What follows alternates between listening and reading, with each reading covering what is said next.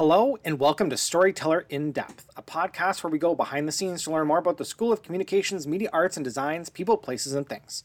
I'm your host, Pat Quigley, and in today's episode we have Sheima Benembarek, a graduate of our publishing, book, magazine, and electronic program.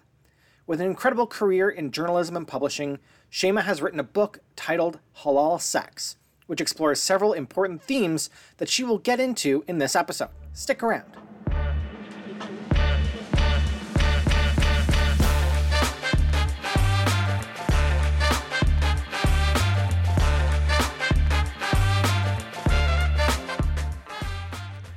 Thank you, Sheima, so much for being on the podcast today. Thank you for having me. Yeah, so just before we begin, can you just introduce yourself and the types of professional roles you've had? Sure. So I have worked in the books and magazine industry for over 10 years. I've held various roles. So I have multiple degrees in literature, creative writing, publishing, and creative nonfiction and journalism. But I've worked in different capacities. Like, for example, I was an events manager at the Walrus for a few years. I was an editorial fellow a few years before that at the Walrus. I've done business development, brand communications. I've been an editor at Toronto Life and Broadview magazine. I was also an editor for a few years when I lived in Montreal for children's book publishers, two different ones. And so I feel like I've kind of done a lot of different jobs in the magazine and book industry, which was always my plan. Cool. So take us back to what initially sparked your interest in writing and publishing. Writing. I have this funny memory about when I was in high school. I was a bit of a class clown and the only thing I enjoyed and was good at was the literature class. And everything else I was goofing off. And one day I was kicked out of class, and I had my literature teacher came by and was like, "Why don't you use this time more productively?" and gave me a notebook, and she's like, "Try writing how you feel." And so I just started writing, and I think that's really the start of when I began to think of myself as somebody that would like to write. I felt like it was the first time I felt I enjoyed something that I was, doing at school. Cool. And what about the publishing aspect? Why that? Well, in terms of magazine publishing, I was in love with print for ages. And I decided that I wanted to make a living in this sector, and there are very few opportunities or a way in which writers can actually write full-time in Canada. And so I decided that I wanted to be part of the industry that helps storytelling and highlighting social ills and what have you. And that's magazines. So by the time that this episode gets released, your book, Halal Sex, will be available for purchase.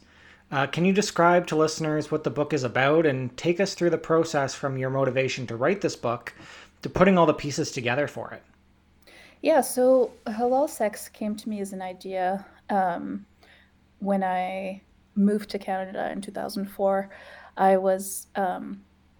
I grew up in Morocco, in Africa, and it's a Muslim majority country, and was raised in a very specific way. I was told that I had to be, as a Muslim woman, I had to preserve my virginity and my purity, etc., in order to for a husband, but in order to maintain my social standing and all of that stuff. Or there's good girls and there's bad girls, right?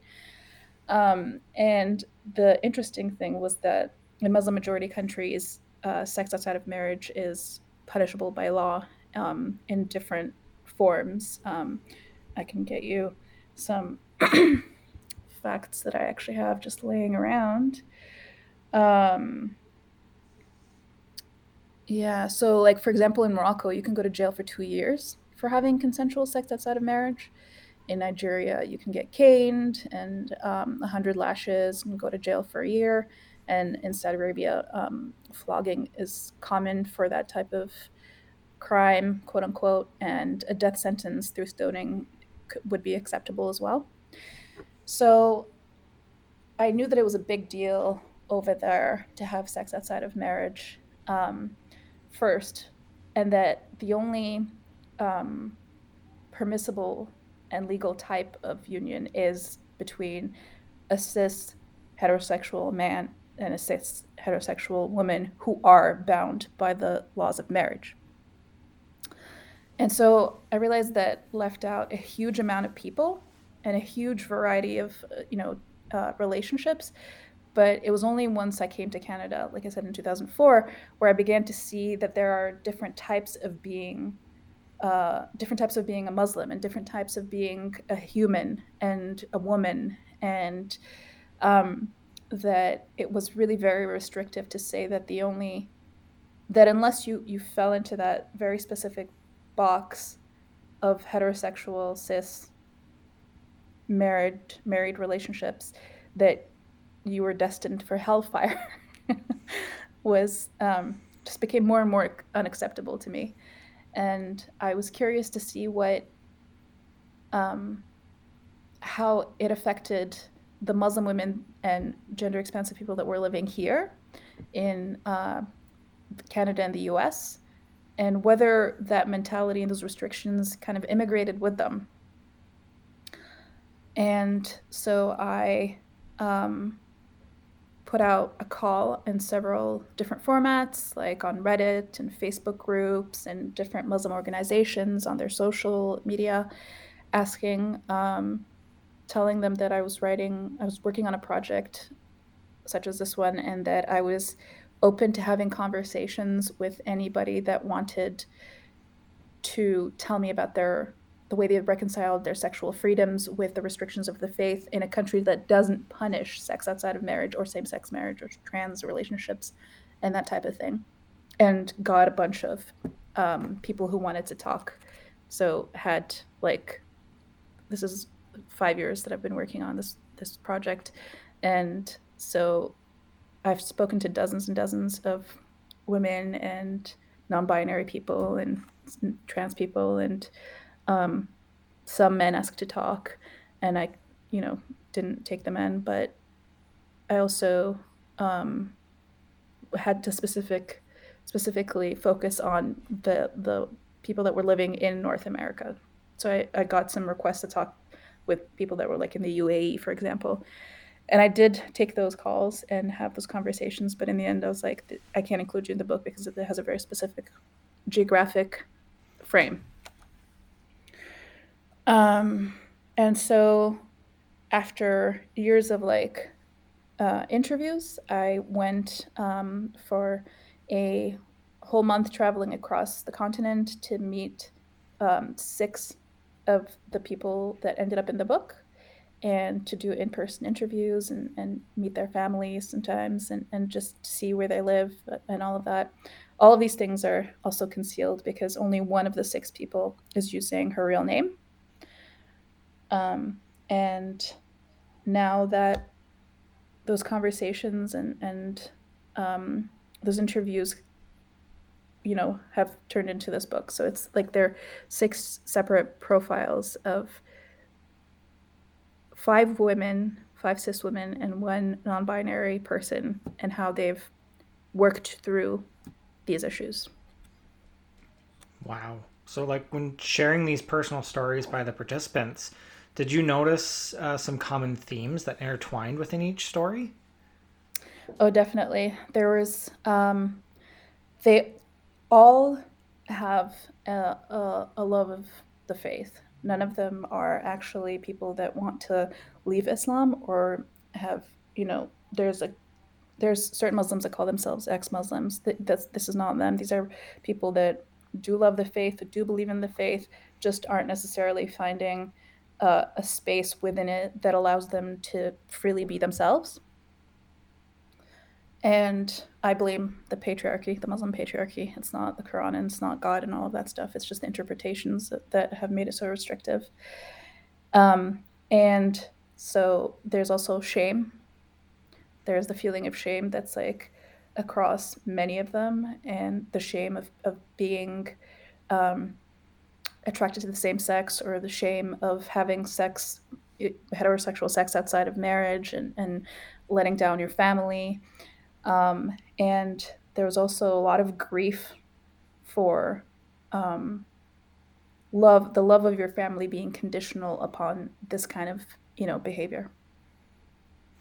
Right. And so, like, based on these themes, what do you hope that readers will come to understand and take away after reading your book? So this book is meant to have start. I don't want to say start. There's a lot of other writers that have written about this topic. Irshad Manji, Amina Wadud, Mona Al-Tawahi, who wrote the foreword for my book. What I meant to say is that I'd like this book, Halal Sex, to continue the conversation of having an open dialogue about sex and sex education, and realizing that keeping information from our young people and our women, but also men, like the men are left to their own devices and pornography, etc., and all of that stuff, and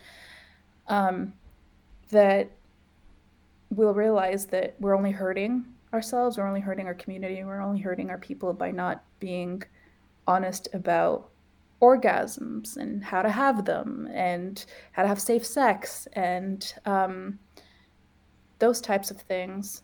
That it's just like you're not supposed to have it before sex, and it's such a taboo thing, so we're not going to talk about it. And therefore, even those women that do wait until marriage, many of them find themselves at a loss because they don't know how to have sex. They don't know how to talk about sexuality. They don't know how to ask or advocate for their pleasure, or just have a healthy dynamic with their, let's say, spouse. So I hope it kind of shows people like that just because you make something taboo doesn't mean that it's gonna go away or not happen, and that the best way to confront this is to actually be open about it and talk about it and educate ourselves. For sure. And what ultimately made you want to write a book about this topic? Like, why did you want to bring awareness to this? Well, I start the prologue and the epilogue kind of tell my story a bit, and like why me, and why is it that I'm interested in this topic, and why I wanted to write about it. And one of the reasons was that I felt like growing up in becoming an adult, let's say in Canada, because I came here for university and then stayed. Um, I I realized that I was all those things I had been told about, being a good girl, being a good Muslim, and always being worried about like my virginity being stolen, and or like that the only men um, that would have sex with me and not marry me are the men that don't respect me, and that kind of thing. It limited a lot of the experiences that I had. I can't. I had to like work through a lot of fear in letting people in, or dating non-Muslims, for example. For a while, I thought, I was only comfortable being in relationships with like Muslim men, or men that like I knew of the community and everything. And then I realized this is all like, you know, just blah blah blah that's been fed to me like back then. And so I'm almost 40 now, and I've had multiple partners, and I've had very good sex and all of that. But I did have to learn a lot of it and experienced a lot of it through trial and error, and feeling lonely and misunderstood and just like lost, and spending so much time like at the library trying to figure out things that weren't, explained to me properly. And I just don't think that um that's necessary. I think that like there's one of the characters, or one of the people, characters makes it sound fictional. One of the people in the book, she talks about how she kind of asks like, how amazing would it be to like be taught about your body and about your sexuality and your gender and who you are, and how to talk about your desires, instead of like being forced to like Google things in secret and not, know things, and not, and find yourself in like potentially situations that are unsafe. Like, how great would it be if we were just like told by the people who love us and care for us, for example, our parents, our grandmothers, our aunts, and etc., what it's like to, to grow and figure out your own path without shame and um, potentially being disowned. Thank you so much for sharing that with us. Sure. Thank you. So you've received grants from the Canadian Council of the Arts and the Ontario Arts Council for your book. Can you Mm-hmm. describe to future authors that might not have considered this a bit about why accessing grants can be a helpful step to take when writing a book? I think that every writer should be applying for these grants. I think that it's such a it's such an unfair and difficult experience to do a job that isn't seen as a full-time salaried experience that takes so much from you. Like I spent 5 years on this project, but throughout that time, I had a full-time job because I had to pay my bills, I had to pay my, um, you know, groceries, etc. And that took a huge toll on my mental health. It took a huge toll on like my physical health and my relationships and all this stuff, because all I was doing was working. Um, so until I got the grants, which was about, I think, $30,000, I was allowed to take off some time from work. And at the time, I was at the Walrus, and they were very kind and generous about it and excited for the book. So they let me take the time I needed, and was able to focus on it full time due to the grant. Um, there's no way I could have done this otherwise. Like when it got to the point of like traveling for an entire month to see these people and interview them, and then like 6 months or whatever later, just like writing from 9 in the morning to 5 in, or 5, what am I saying, from 9 in the morning to like 10 at night or whatever. There's no way I could have focused on anything else. And so I think that I definitely think that there should be like some sort of um, guaranteed basic income for writers. But barring that beautiful ideal, um, Mm-hmm. grants are the best way to allow you to take some time off of like capitalist society in order to create art. It's a really good thing to tell like future writers as well, or people who are writing and wanting to get that book off the ground. Like it's a great piece of advice that obviously some people don't think about right off the hop, Mm-hmm. right? Mm-hmm. So Absolutely. so as a writer and an editor, having worked with numerous publications, how do you approach the article writing process? Hmm. In terms of articles, actually, in terms of any writing that I do, I write about things that upset me most of the time. If something makes me angry enough, then I want to write about it. So there's a topic first that forms in my head. Like, um, let's say, let's say having a personal life and a dating life while having um, genital herpes, for example. That was like a thought that I had, and I was like, how is it it must be because it's a topic that we make so much fun of in like the movies and pop culture and stuff like that. Like the last I watched, I rewatched The Hangover recently, and there was this like flagrant joke about like, oh, you go to Vegas, whatever you do in Vegas stays in Vegas except for herpes. And that's I was wondering how, like, what is it like for people who have genital herpes? And there's like I don't have the numbers now, but like it's such a common skin issue that people are so like embarrassed to talk about because they kind of conflate it with this like being um dirty or sexually like promiscuous or things like that, and that nobody wants to admit to it because it's such a quote unquote gross thing that people make fun of.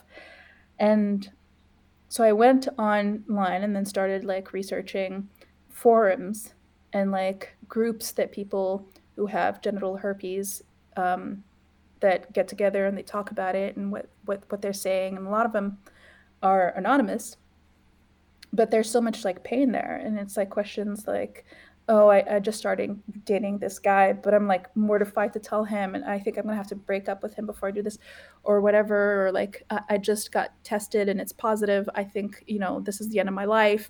There's a lot of desperation in these kind of like conversations, so that's like one place I started and realized that there was something to talk about there.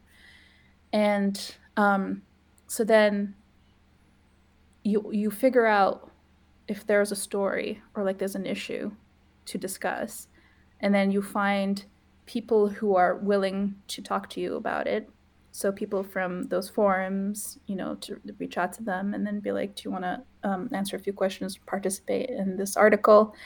And then you have to go and find specialists who will do like create the frame narrative, like the how many facts can you get, like a doctor about who deals with like people who find out they have herpes, a therapist maybe, and have them kind of like attest to the situation.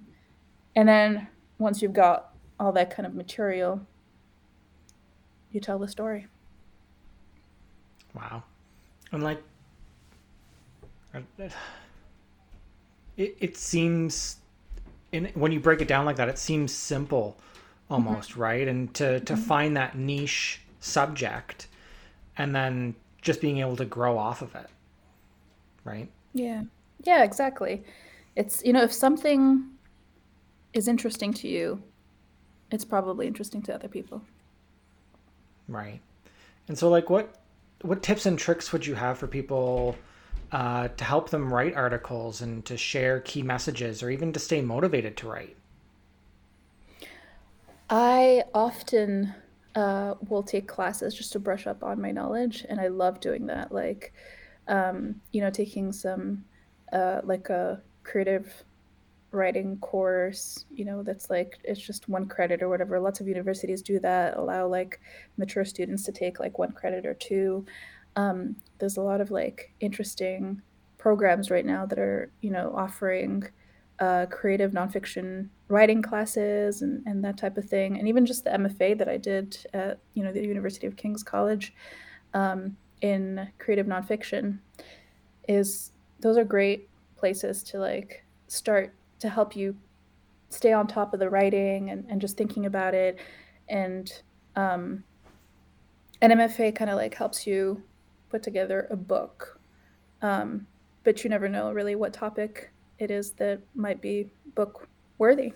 So I think just like keeping up with the knowledge and like attending like even like the pandemic university, right? That's a really cool place to like take classes with like the specialists in the sector right now. Like big time journalists and editors are like teaching those virtual classes, and that helps you keep up with what's new and what's cool and what's happening right now in the writing field. And protect your creativity. It's very hard, and I'm very privileged in many ways, but like I know that I have friends who wake up at like 5 a.m. and then have breakfast, and they have like an hour where they just write. before they actually have to start their full-time job, etc. Or in the afternoons or during the weekends or whatever. Like, just I think protecting the impulse to create and write is really important. And don't let anybody tell you it's not as important because you have to like get a job and pay your bills and all that stuff. That's not as important. For sure, yeah. I mean, I think about it in like my own aspect where, I work in videography and I do a lot of video work. And there was a bit of time where I was a little bit worried that, I was kind of doing the thing I was most passionate about. And I was worried that, that line would blur very fast, right? Like, how do I Mm-hmm. still enjoy the thing and also get money for the thing? Right. So I think that's a Absolutely. wonderful piece of advice to, protect that creativity. Absolutely. And I want to be like fully transparent because I don't think enough people are about this stuff. Um, Mm-hmm. I'm extremely privileged. My partner works at a TD Bank and has a great full time job and makes, quite a bit of money. And so he takes care of us a lot of the time. Um, so I think it's unfortunate that that's the situation, but it's it's not an easy life. And if you have like people who like, you have to have a strong network of people who care about you, family, friends, partners, whoever it is, that are willing to also support you at times when you need it. For sure. I'm very thankful for the support system I have too. So I'm glad to hear you have one as well. Mhm. So you are a 2015 graduate of the Story Arts Center's publishing program. Did you find that this program helped you prepare for your success in the industry? Absolutely. Absolutely. I thought it was um before I came well, essentially, I was living in Montreal, and I came to Toronto to take that program because there wasn't anything similar in Quebec. And when I did my research, it seemed like the most interesting and the one that was going to target all the things that I wanted to learn further about the industry. And so, aside from the fact that it's one of the few programs that actually employs people who still work in the industry. It's not just like professors who worked in a newspaper like, 30 years ago or whatever. It's all the teachers are people who work in the industry. They're either editors or publishers or journalists or what have you. So it was valuable to get information and knowledge from them directly. And it also created a lot of contacts for me, which is one of the big things that you can get from going to school for um, journalism or writing and that kind of thing. And a lot of these people have become friends at this point. Nice. And do you have like some key takeaways from the program that you still use in your everyday? Yeah, there's one. The program had Denise Schoen. She told us once. Well, that was at the beginning of the program when I first started. She she said, "Look around you, and um, make sure that you remember all these people. Make sure that you become friends, and that you get to know them, because these are the people that you're going to see over and over again throughout the industry, and eventually someday." Maybe the person sitting next to you right now is going to be in a position to like hire you for a long form journalism piece, or the person in front of you could be the publisher of a company and hire you to become an editor or whatever. And that networking and keeping your peers um, close to you is one of the most valuable things in the industry. And she was very right. This industry completely runs on contacts, connections, peers, friends, knowing each other, and recommending people. Wow. Yeah, it's really great advice you can get through some of the professors at the college, that those little glimmers, right? They come back every Mhm. so often and it twinks in your head and you're like, "Oh, I remember when so and so said this and I've got to remember it for tomorrow or the next day." And it's awesome to see that. Yeah, exactly. Like at this point, I Mm-hmm.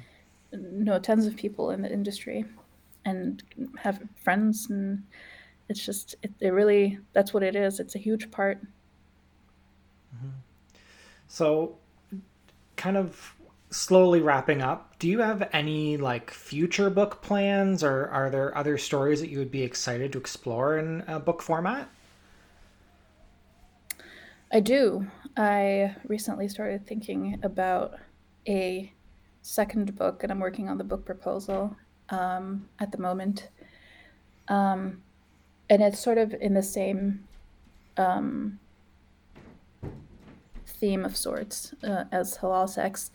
I've always known that in Islam, but also in Judaism and in Christianity, because the patriarchy runs through all of them, that women aren't allowed to be imams, or a woman can't be a pope, or she can't be a rabbi. But in Toronto, I know there's some in female rabbis, but it's a progressive kind of like look at the faith. And so, in the last like 5 years or something like that, there's been a handful of Muslim women across the globe that decided that they wanted to become imams. There's one in the Netherlands, one in France, one in California, Denmark, and they've been they get a lot of hate mail, a lot of death threats, those kind of things. And so I wanted to like write a book about feminism in Islam that's a bit more journalistic than Halal Sex. And Halal Sex is very narrative driven and very narrative based. Um, but this one I'd be interested in like writing it as like a sort of journalistic case study of how women imam around the world right now are helping Islam become more progressive and feminist. I'm looking forward to that for sure. Like I'm excited. A couple of years, right? Just a couple of years before that one comes out. My partner was like, can we take a break?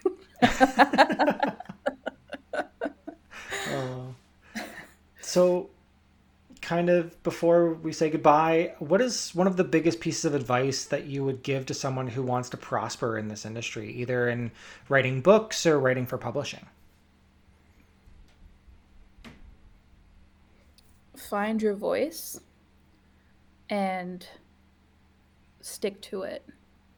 Just be yourself. I think there were many years when, I was becoming an adult here, where I tried to fit in to what the majority looked like, sounded like, thought like, until, I realized that it's my voice as an immigrant, it's my voice as a woman, it's my voice as an Arab, as a Muslim, as all of those things that makes me unique and makes me able to tell the stories that I can tell. So if I could give anyone advice, it's to find your voice and who you are in this industry, and just be that. Just be as genuine as you possibly can. Awesome. Well, thank you so much for being on Storyteller in Depth today. Sounds good. It's really fun. Thanks for having me.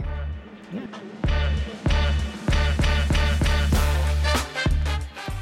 Wow, what an insightful conversation. Thank you, Sheima, for coming on the podcast and sharing such important information that surrounds the themes of your book.